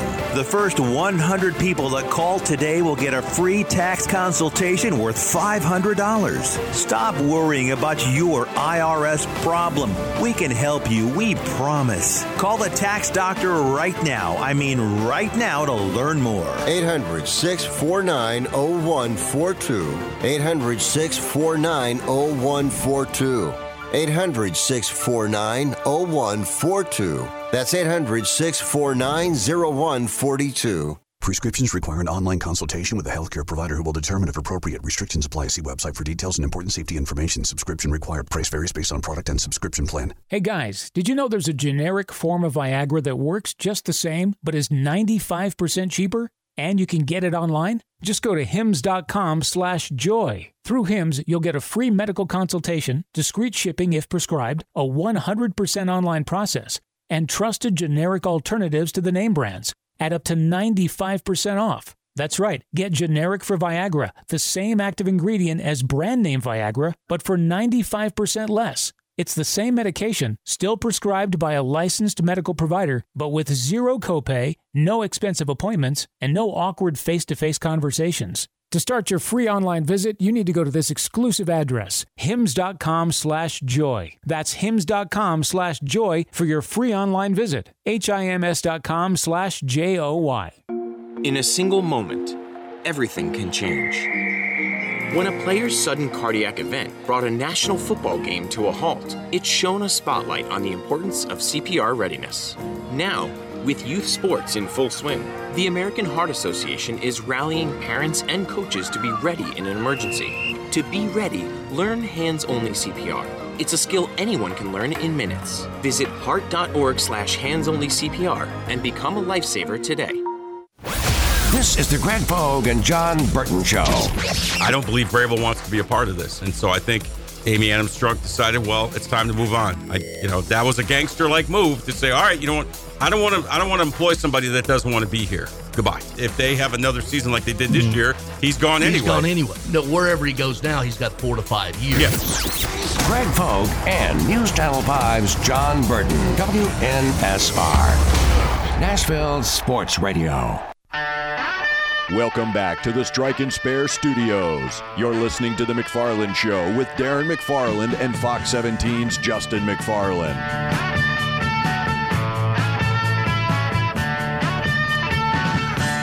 Welcome back to WNSR. We are Nashville Sports Radio. This is The McFarland Show. I'm Justin McFarland. Darren McFarland will be back with us here very shortly as he's been reporting out from our Rutherford County Bureau today. We've been talking about all kinds of things, and we welcome your phone calls if you've got them. 615-844-5600. That's 615-844-5600. As we are here in the Strike and Spare family studios, we've been talking about all kinds of things, including UT's loss last night to South Carolina, 63-59 was the final score. 63-59, the final score. Dalton Connect, 31 points in the game for the Volunteers, but it was not enough as they fell to South Carolina, and I would imagine they'll fall in the rankings as well, as they were ranked number 5 coming into that game last night, but they will take a tumble after that loss. They'll try it again coming up against Kentucky on Saturday.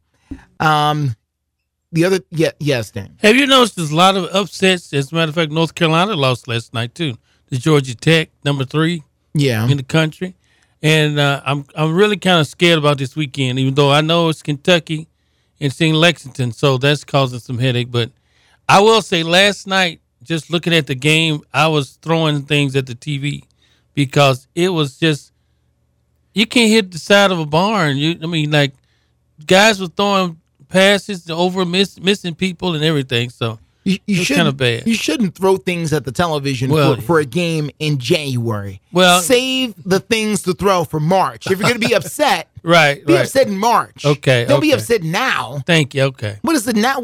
I feel better in the long run. The loss to South Carolina. Listen, is this a good? No, it's a bad loss to South. But at the same time, the season isn't over. It's not like, Oh, right. They're going to miss the tournament because of the loss to South Carolina last night. I was adding up the wins that I estimated, so I could see us winning at least 5 or 6 more games before we may lose to Kentucky.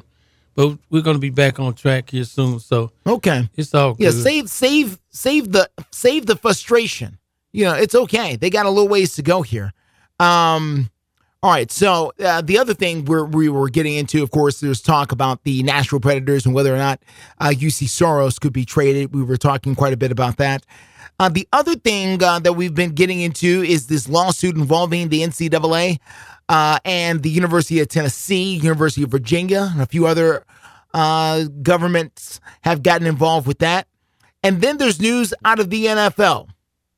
And that news out of the NFL includes Mike Macdonald, who is the defensive coordinator for the Baltimore Ravens, who is now, according to ESPN and all of their sources, has taken over the job for the Seattle Seahawks. He's going to be their brand new head coach out there in Seattle. The first head coach they've had in a long time, a new one. Pete Carroll had that job for 14 years. Pretty successful at it, too. 10 playoff appearances in 14 years. 1 Super Bowl win, 2 Super Bowl appearances. So he's got big shoes to fill there in Seattle. But they're turning now to the new youngest coach in the NFL. Mike Macdonald is 36 years old. He replaces Gerard Mayo, who is 37 years old, as the youngest head coach in the NFL. One person who is yet to find a job includes our former head coach here in Tennessee. His name is Mike Vrabel. Mike Vrabel, of course, was talked about as one of the hottest commodities if he was going to go on the market. Well, he's been on the market, and the Washington Commanders, I've been watching it all afternoon, the Washington Commanders haven't even interviewed him. They don't even want to talk to him, as far as we can tell. So, Darren, your thoughts on Mike Macdonald getting the job there in Seattle over some other qualified candidates? Well, we talked about it. Dan Quinn, right? Like, why haven't they gone on and hired him? Dallas's season has been over, and so it seemed to me like they weren't going that direction, and sure enough, they didn't go that direction. It is interesting that, everybody that thought, oh my gosh, Bill Belichick is out there, Mike Vrabel is out there, Pete Carroll is out there, and from what we can tell, I shouldn't say didn't get a sniff. I think Bill Belichick was certainly getting sniffed in Atlanta. Yes. But they didn't ultimately pull the trigger. Mike Vrabel, I mean, while he did interviews, it doesn't feel like he was close on anything. I guess Pete Carroll is just going to be an advisor or whatever role they've got him out there. And he's ready just to ride off in the sunset. He doesn't have to work anymore. We know that. He's set for life. He can, get on his, boogie board and surf every day or, whatever he wants. Pete Carroll wants to do, he can do. Go to the fish market and, buy whatever he wants every day. I don't know what Pete Carroll wants to do, but it is interesting that none of those guys have been hired and they're not going to get hired. Now, the big question is, it seems like it's pretty clear. We talked about it on the show. It was the worst kept secret. Washington was literally waiting for Ben Johnson to get done. Yes. Right. And their season to be over. Their season is over. And he said, thanks, but no thanks. And he's staying in Detroit. So I guess Washington probably is at scramble mode and they're trying to figure out what to do next. Is that an attractive job? I ask you, is that job attractive? Yes, it's an NFL job, 1 of 32, but is it attractive? It depends on if you believe in the vision of the ownership and the general manager. And to be honest, Darren, I don't know enough about the new ownership and the general manager to make that determination. Historically, not really, other than it's a legacy job. There's certain jobs in the NFL that are legacy jobs. They have very rich histories involved with them.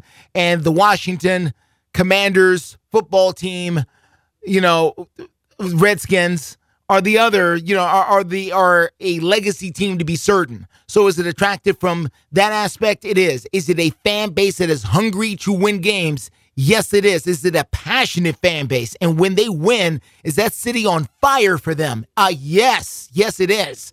However, can it be worked out with the administration and the management? And what is it that Ben Johnson heard from Washington that he just decided, this is not a place I want to be? It would seem to me to be an attractive job. They've they're starting over at quarterback. Sam Howell is not your answer. So the question is, what they got to draft somebody. And if they draft somebody, who is that? And you would think that the new head coach would have heavy input on whoever that may be. And so from that aspect, yeah, I would think it's an attractive job that you get to pick a quarterback and start over again. But apparently there's a lot there that we aren't seeing or hearing or don't know about that would make that job less attractive. And here's the last thing. The division that they play in the NFC East, where you have to deal with the Cowboys and the Giants and the Eagles, it's not the easiest walk in the league at all. But it's not the AFC North either. It's a place where you can go and win, I think, if you can put the right pieces in place. It's a place where you're going to get a new stadium at some point, I would think, because you can't keep playing in where you're playing now. I would think it's an attractive job, all things considered. But then again, I don't know enough about the management there to make that determination clearly. Yeah, I don't know anything about their owner, Josh Harris. I don't know enough about him. We know Daniel Snyder, if he were still intact and in place like he's been for decades, we would know it's not an attractive job. Like we would put, all signs pointing towards nobody wants to go work for Daniel Snyder, but that's not the case anymore. He's out. They've got new ownership, and I think Magic Johnson is a part of that group. And he is. It's the nation's capital. Like you said, they steep in rich history there, but I don't know if it's an attractive job. I mean, the Cowboys are set up for success. The Eagles are set up for success there in that division. So I don't know. It sounds like to me it's a job where probably they need to skew young, maybe a first-timer to take that job. It doesn't seem like a job that I would think that people like Bill Belichick and Mike Vrabel and Pete Carroll and Bill Belichick, they have those type of skins on the wall that would want to take a job like that. When you think about the list that the Titans, remember, they interviewed 10 candidates. They did. Mike McDonald was interviewed. Yeah. He just took the Seahawks job. Yeah. So there's one that they interviewed, is now a head coach in the NFL. Antonio Pierce, they interviewed.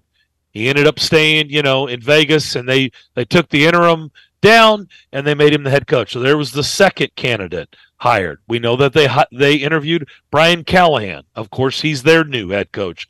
So 3 of the 10 are head coaches now in the league. Mike Kafka didn't get a job or doesn't have one right now. Dan Quinn, Thomas Brown, Bobby Slowick. Is this where they set their sights on a guy like Bobby Slowick in Houston? Brian Johnson, who's out, doesn't even have a job, who was the Eagles OC. Aaron Glenn in Detroit, and David Shaw. Those were the 10 candidates that the Titans told us they completed interview sessions with. I don't know where Washington turns from here. I can't imagine that Bill Belichick would want to go there. I can't imagine that guys with veteran guys would want to go there, like Mike Vrabel and Pete Carroll. I guess I don't even know why we're even mentioning him. He's not really being mentioned for anything. No. So I guess he's completely out.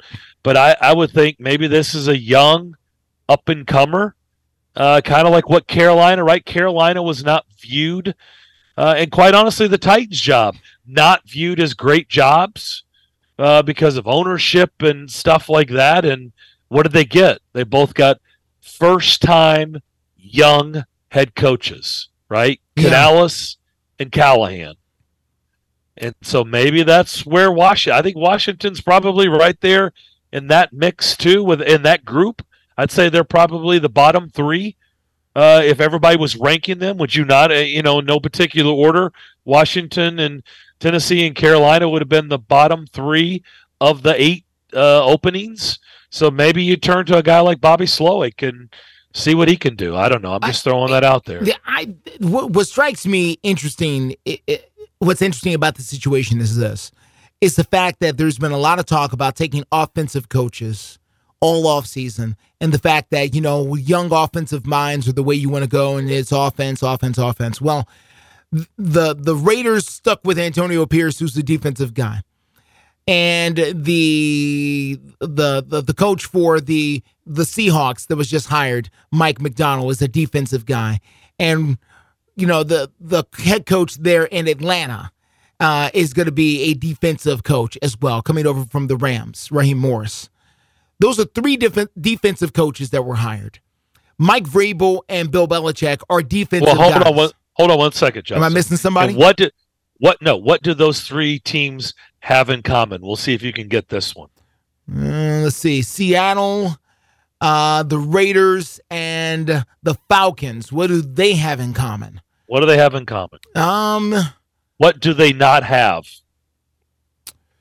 Well, you could argue the quarterback, even though I wouldn't argue that in Seattle. Don't they have a quarterback? Isn't Geno your guy for the next little bit? At least for next year? They just signed him to the contract last year, didn't they? Well, everybody has a quarterback, but they don't have the franchise that franchise quarterback, right? They don't have that guy. I don't think Geno Smith, anybody's going to confuse him as the long-term fix in Seattle. No, not the long-term fix. He's been a nice stopgap. Is that fair to say? I would agree with that. Well, he's okay, that's fine. I will buy him as a stopgap, but it's not the same thing. They don't have a Geno. They would love to have a Geno Smith at this point in Atlanta and Washington or other places here. They don't even have that in places like that in Atlanta and Washington. I'm just saying that if you are going to go defense, then why wouldn't you go with Mike Vrabel or Bill Belichick if you're going to go defense? And now it makes me wonder, well, what kind of baggage are those 2 bringing to the situation where NFL franchises are not interested? And I don't know the real answer to that, and only they do. I'm just saying, if you're going to hire a defensive mind, I would want to hire a Mike Vrabel over the unknown with McDonald. That's just me. I'd rather have the known with Mike Vrabel than the unknown with Mike McDonald if I'm going to hire a defensive guy. Now, if I'm going to hire an offensive guy, that's completely different. Then maybe I want to go away from Mike Vrabel if I want to hire an offensive guy, clearly. But if I'm going to hire a defensive guy anyway, then I would need to fully understand why you would want to go with some of the names that we've seen versus Mike Vrabel. I'm very curious about that. I don't know how that's going. But, you know how the league is. The league gets on a kick and everybody follows suit. And the kick, I think, right now, Justin, is young guys, right? The young guys. Yeah. But what's funny to me is think about the conference games that we just watched this past Sunday, which, by the way, had record ratings. Yeah. Again. But let's see. John Harbaugh in Baltimore, young whippersnapper. No, not at all. No, not a young whippersnapper. No. How about Andy Reid? No, polar opposite of young whippersnapper. No. How about Dan Campbell? Young whippersnapper? Young at heart, but not in age, no. There we go. Well said. And Kyle Shanahan? Youngish, but not youngish, yeah. Not as old as Andy Reid, but you know. Yeah. Right, but he's mid-40s. You know, we're kind of viewing him as a veteran, right? I mean, really, when you think about it. Yeah, I would agree with that. Even though now I'm curious, I don't know how old Kyle Shanahan is, but now I'm curious to find out.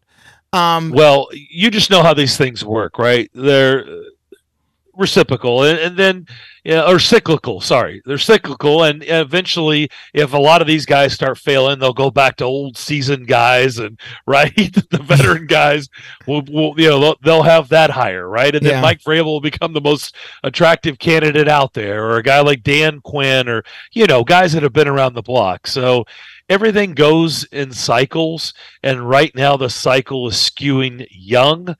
So I go back to what I said. Probably Washington will go where the cycle is and probably go young, would be my guess. By the way, Kyle Shanahan, 44 years old, is what Kyle Shanahan is.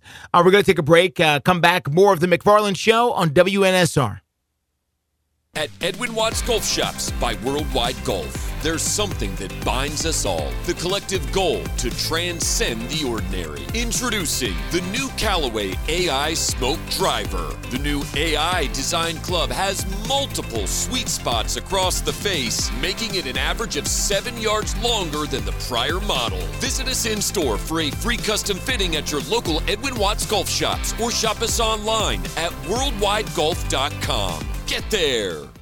We all make resolutions this time of year, and let's face it, most of them won't stick. But here's one that's not only easy to keep, but will help you feel healthier all year long. Navage.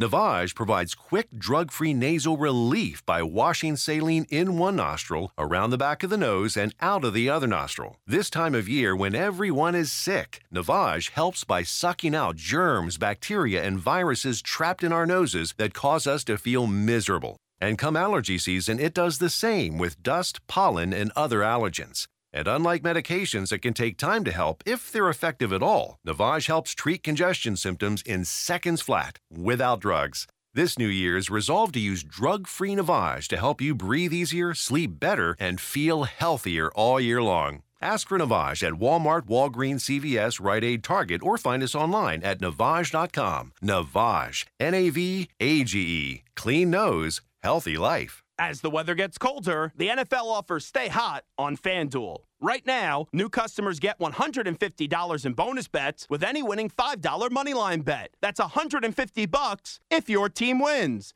If you've been thinking about joining FanDuel, there's no better time to get in on the action. The app is so easy to use. There's a wide range of betting options, spreads, player props, over-unders, and more. I like putting parlay bets together, hammering the overs, and anytime player touchdown bets always have me on the edge of my seat. So if you're ready to do the same, visit FanDuel.com/win and kick off the NFL season. That's FanDuel.com/win. FanDuel, official partner of the NFL. 21 plus and present in Kentucky. First online real money wager, only $5 pregame money line wager required. First online real money wager, only $10 first deposit required. Bonus issued as non-withdrawable bonus bets that expire 7 days after receipt. See terms at sportsbook.fanduel.com. Gambling problem? Call 1-800-GAMBLER. Are you ready for a touchdown of flavor and excitement? Look no further than Sam's Place and Sam's Sports Grill, the ultimate destination for great food, fantastic drinks, and game time atmosphere that will have you cheering for more. Sam's is the place for every sports fan and food lover with over 40 TVs at every location. Sam's has a family-friendly atmosphere where everyone can have a blast. From their friendly staff to awesome kids menu, they've got something for everyone. Online at samsplace.net or samsportsgrill.com, or call and find the nearest location to you. At Sam's, the game is always on and the fun never stops. Grizz Nation, it's go time. Don't miss Jaron, Gigi, Vince Williams, and your Memphis Grizzlies this Friday at 7 p.m. when they host the Golden State Warriors on Health Night, presented by Ortho South. Fans will want to arrive early as the first 5,000 will receive a Desmond Bain mini hoop set. Get hyped, get ready for a star-studded show, and secure your tickets today by visiting Grizzlies.com. Your home for Memphis Grizzlies basketball, WNSR Nashville Sports Radio.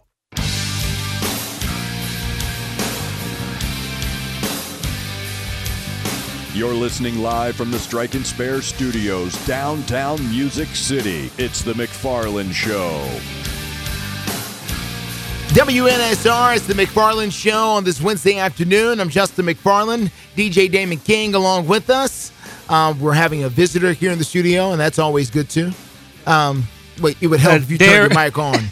Yeah, see, that's something that's what I get. Darren, my wife was here. She asked me why I had never interviewed Justice McFarland. And I said, I don't know. Just interview me for what? Is the question. I think I'm gonna interview him for Black History Month, though, Darren. What you think? I don't think that's. I think there are other people you can find. Go for it. Sure. You think it'd be cool? Why are you asking? Why are you asking? Because he knows Black history, right? He's a legend. We're not doing this. We're not doing this right now. He's a legend. No, we're not doing this. We're not doing this. Did you know he started his sports though, Darren? Years ago. Yes, Darren knows that. Yes, okay. Yes. Okay. Darren has known me since I was 18. Yes, really? Darren knows. Yes. Okay. It's part of the thing of the show. Yes. All right. We met a long time ago. Why are you all so surprised that Bill Belichick and Vrabel don't have a job? You know they're just alike. Are you not surprised? I'm not surprised. Why aren't you surprised, DJ Because Damon? if you look at what's happening, all of these coaches are younger guys. younger guys. Okay. And that's the trend right now. So you're saying they too old? They too old. Either they're set in their own ways. Mike Vrabel's 49. He's not. I mean, he may not be too old, but he's set in his ways what he wants. I understand.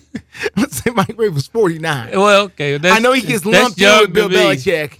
That he's like. Well, you said Shanahan was young. 44. Yeah, he's young. That's the young age.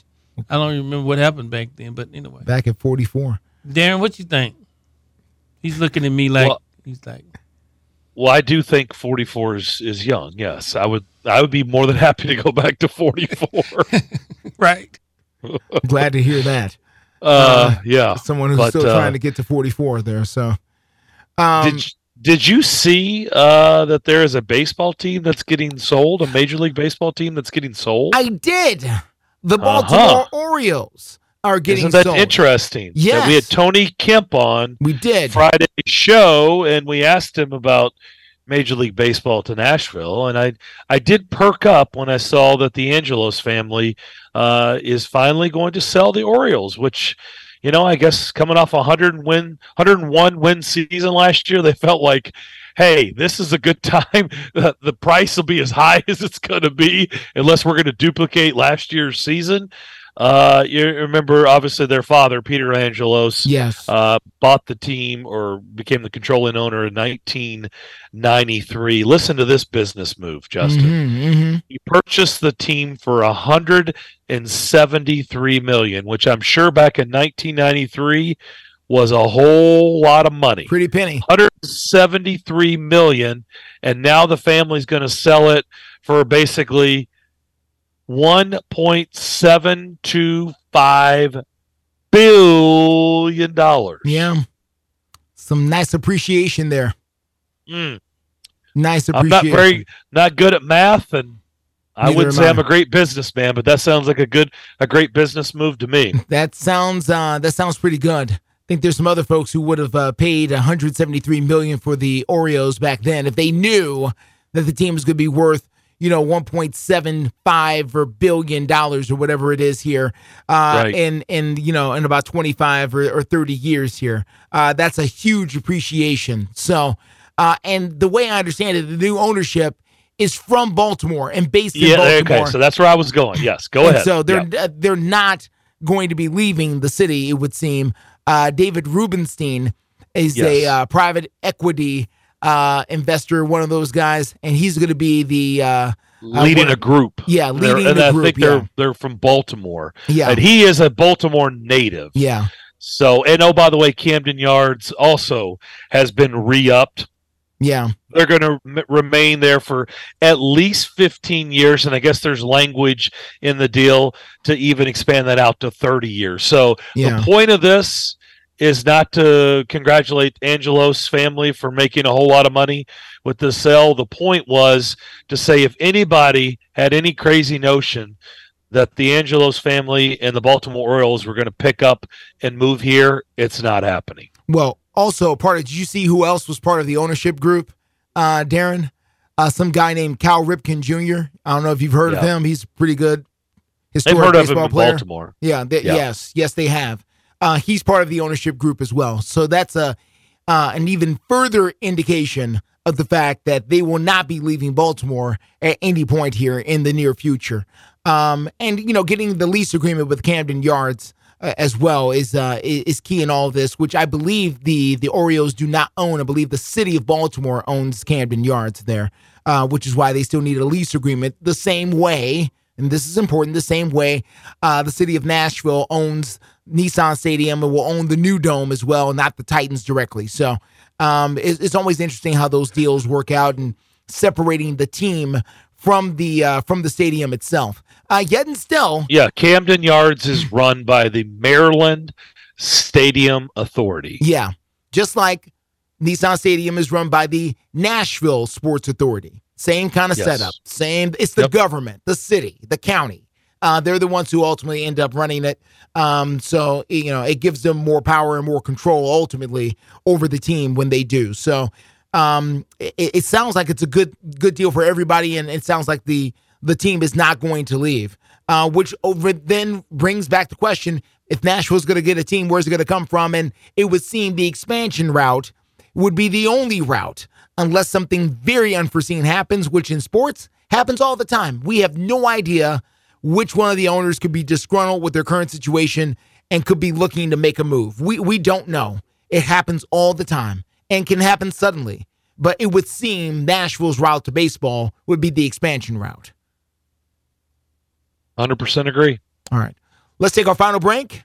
When we come back, we'll put a bow on this, as Darren would say, on this 3 o'clock hour of the McFarland Show on WNSR.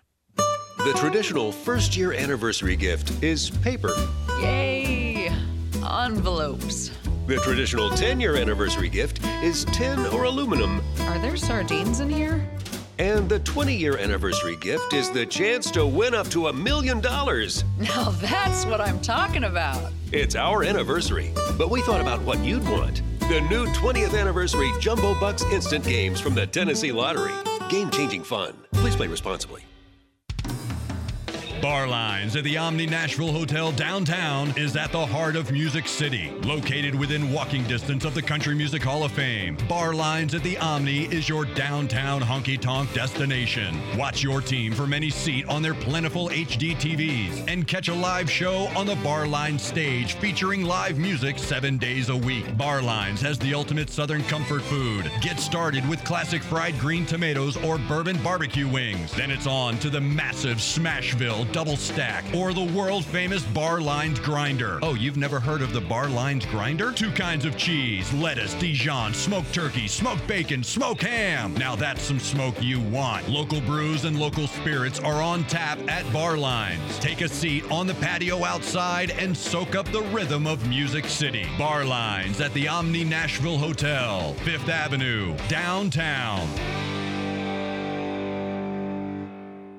We all hear the radio ads about the IRS. They tell you to be afraid, to be scared, and they try to frighten you into calling. I'm not here to do that. Tax Relief Advocates is different. TRA is here to tell you that if you owe money to the IRS, whether it's $5,000, $50,000, or $500,000, we have a solution. It doesn't matter if you're sitting in your car, at work, or with your kids. No matter where you are, call now. 800-617-0239. Don't lose hope. TRA can eliminate or reduce what you owe to the IRS. There is zero risk to you. If we can't reduce your tax debt, then you pay nothing. Our passion is taxes and helping individuals fix their IRS problems. We have a 5-star rating on Google and Yelp and an A+ with the Better Business Bureau. You don't need to be afraid of the IRS any longer. End your tax nightmare today by visiting us online at TRA.com or call 800-617-0239. That's 800-617-0239.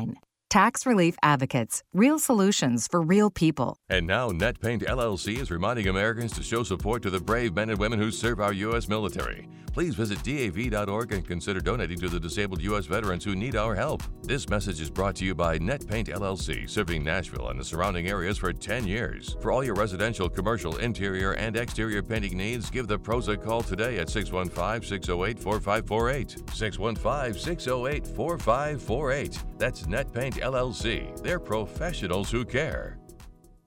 It's a Bill King Show. Like I've mentioned, I thought Nick had a good 5 years still left in him. This one comes as a complete shock to me. If I sat here and said, I had a feeling, guys, Nick was trending, I'd be lying. That'd be the host trying to act like he knew something he didn't know. Why would I present that to you? I am shocked. I was taken aback by it. Weekday mornings beginning at 6 on Sports Radio 560 on 95.9 FM.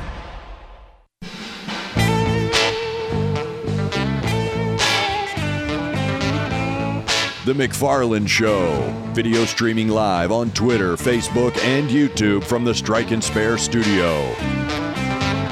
The McFarland Show on this Wednesday, as we prepare to close up shop here. We have covered the sports globe today, talked about a lot of different things. Tennessee, of course, coming off that loss to South Carolina. That's where we started. 63-59 was the final score of that game. Dalton Connect with 31 points in that game. And somehow the Vols head coach wanted more from him. And the team wanted more from him. He did miss 4 free throws in the game. So, listen, the Vols will try it again coming up here on Saturday against Kentucky. Of course, coming up tonight over at Bridgestone Arena, you've got the Nashville Predators finishing up their first half of the season. They're going to be hosting the Los Angeles Kings before the All-Star break.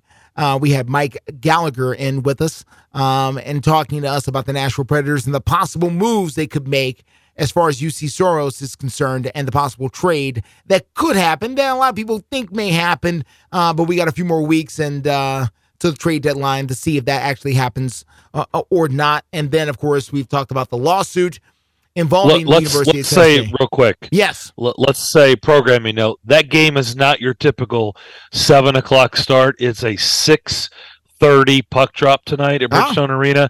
And if you are looking to watch the game, you'll need to go to TNT. That's where you can find the game tonight. So not your typical 7 o'clock start, a 6:30 start against the Kings, and it can be viewed on TNT this evening. One day you're going to have to help me understand what the relationship is between TNT and the NHL, because I still am very unclear about how many games they carry and, the playoff series.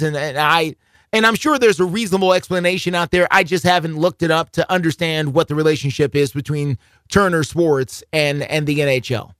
Because the games seem to be random. Do they have Wednesday night hockey every week? Is that part of their slate?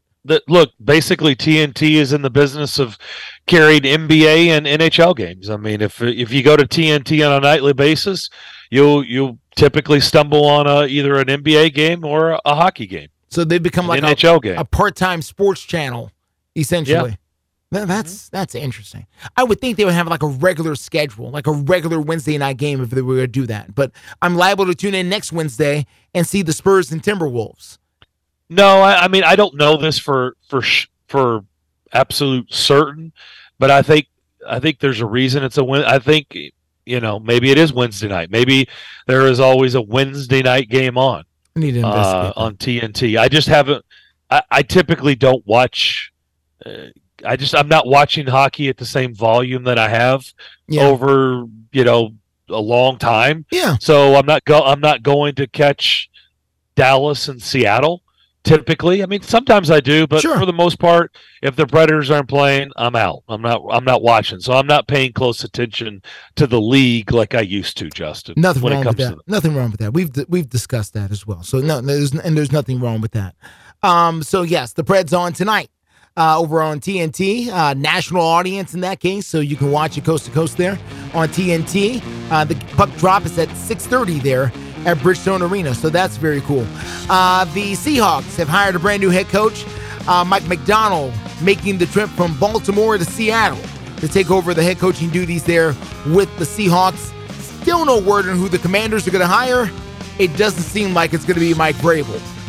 It seems like Mike Vrabel is going to sit out this particular cycle, Darren, and that's the way it would seem. It does. And if you're looking for SEC college hoops tonight, Alabama is at Georgia. That's a 5:30 tip on SEC Network. Florida at Kentucky on ESPN at 7 o'clock our time. And Vanderbilt travels down to Auburn to take on the Tigers at 8 o'clock on ESPN2. Auburn's dropped 2 in a row. They're going to be mad. That will do it for this edition of the McFarland Show. Bill King, starting tomorrow morning, 6 a.m.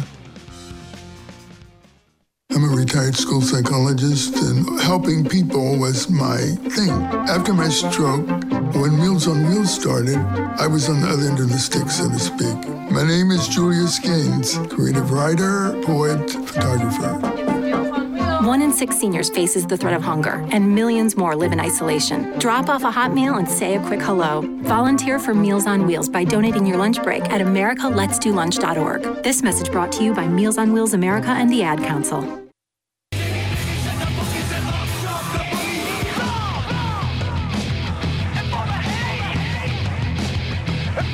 Here's your host, Zach Gill.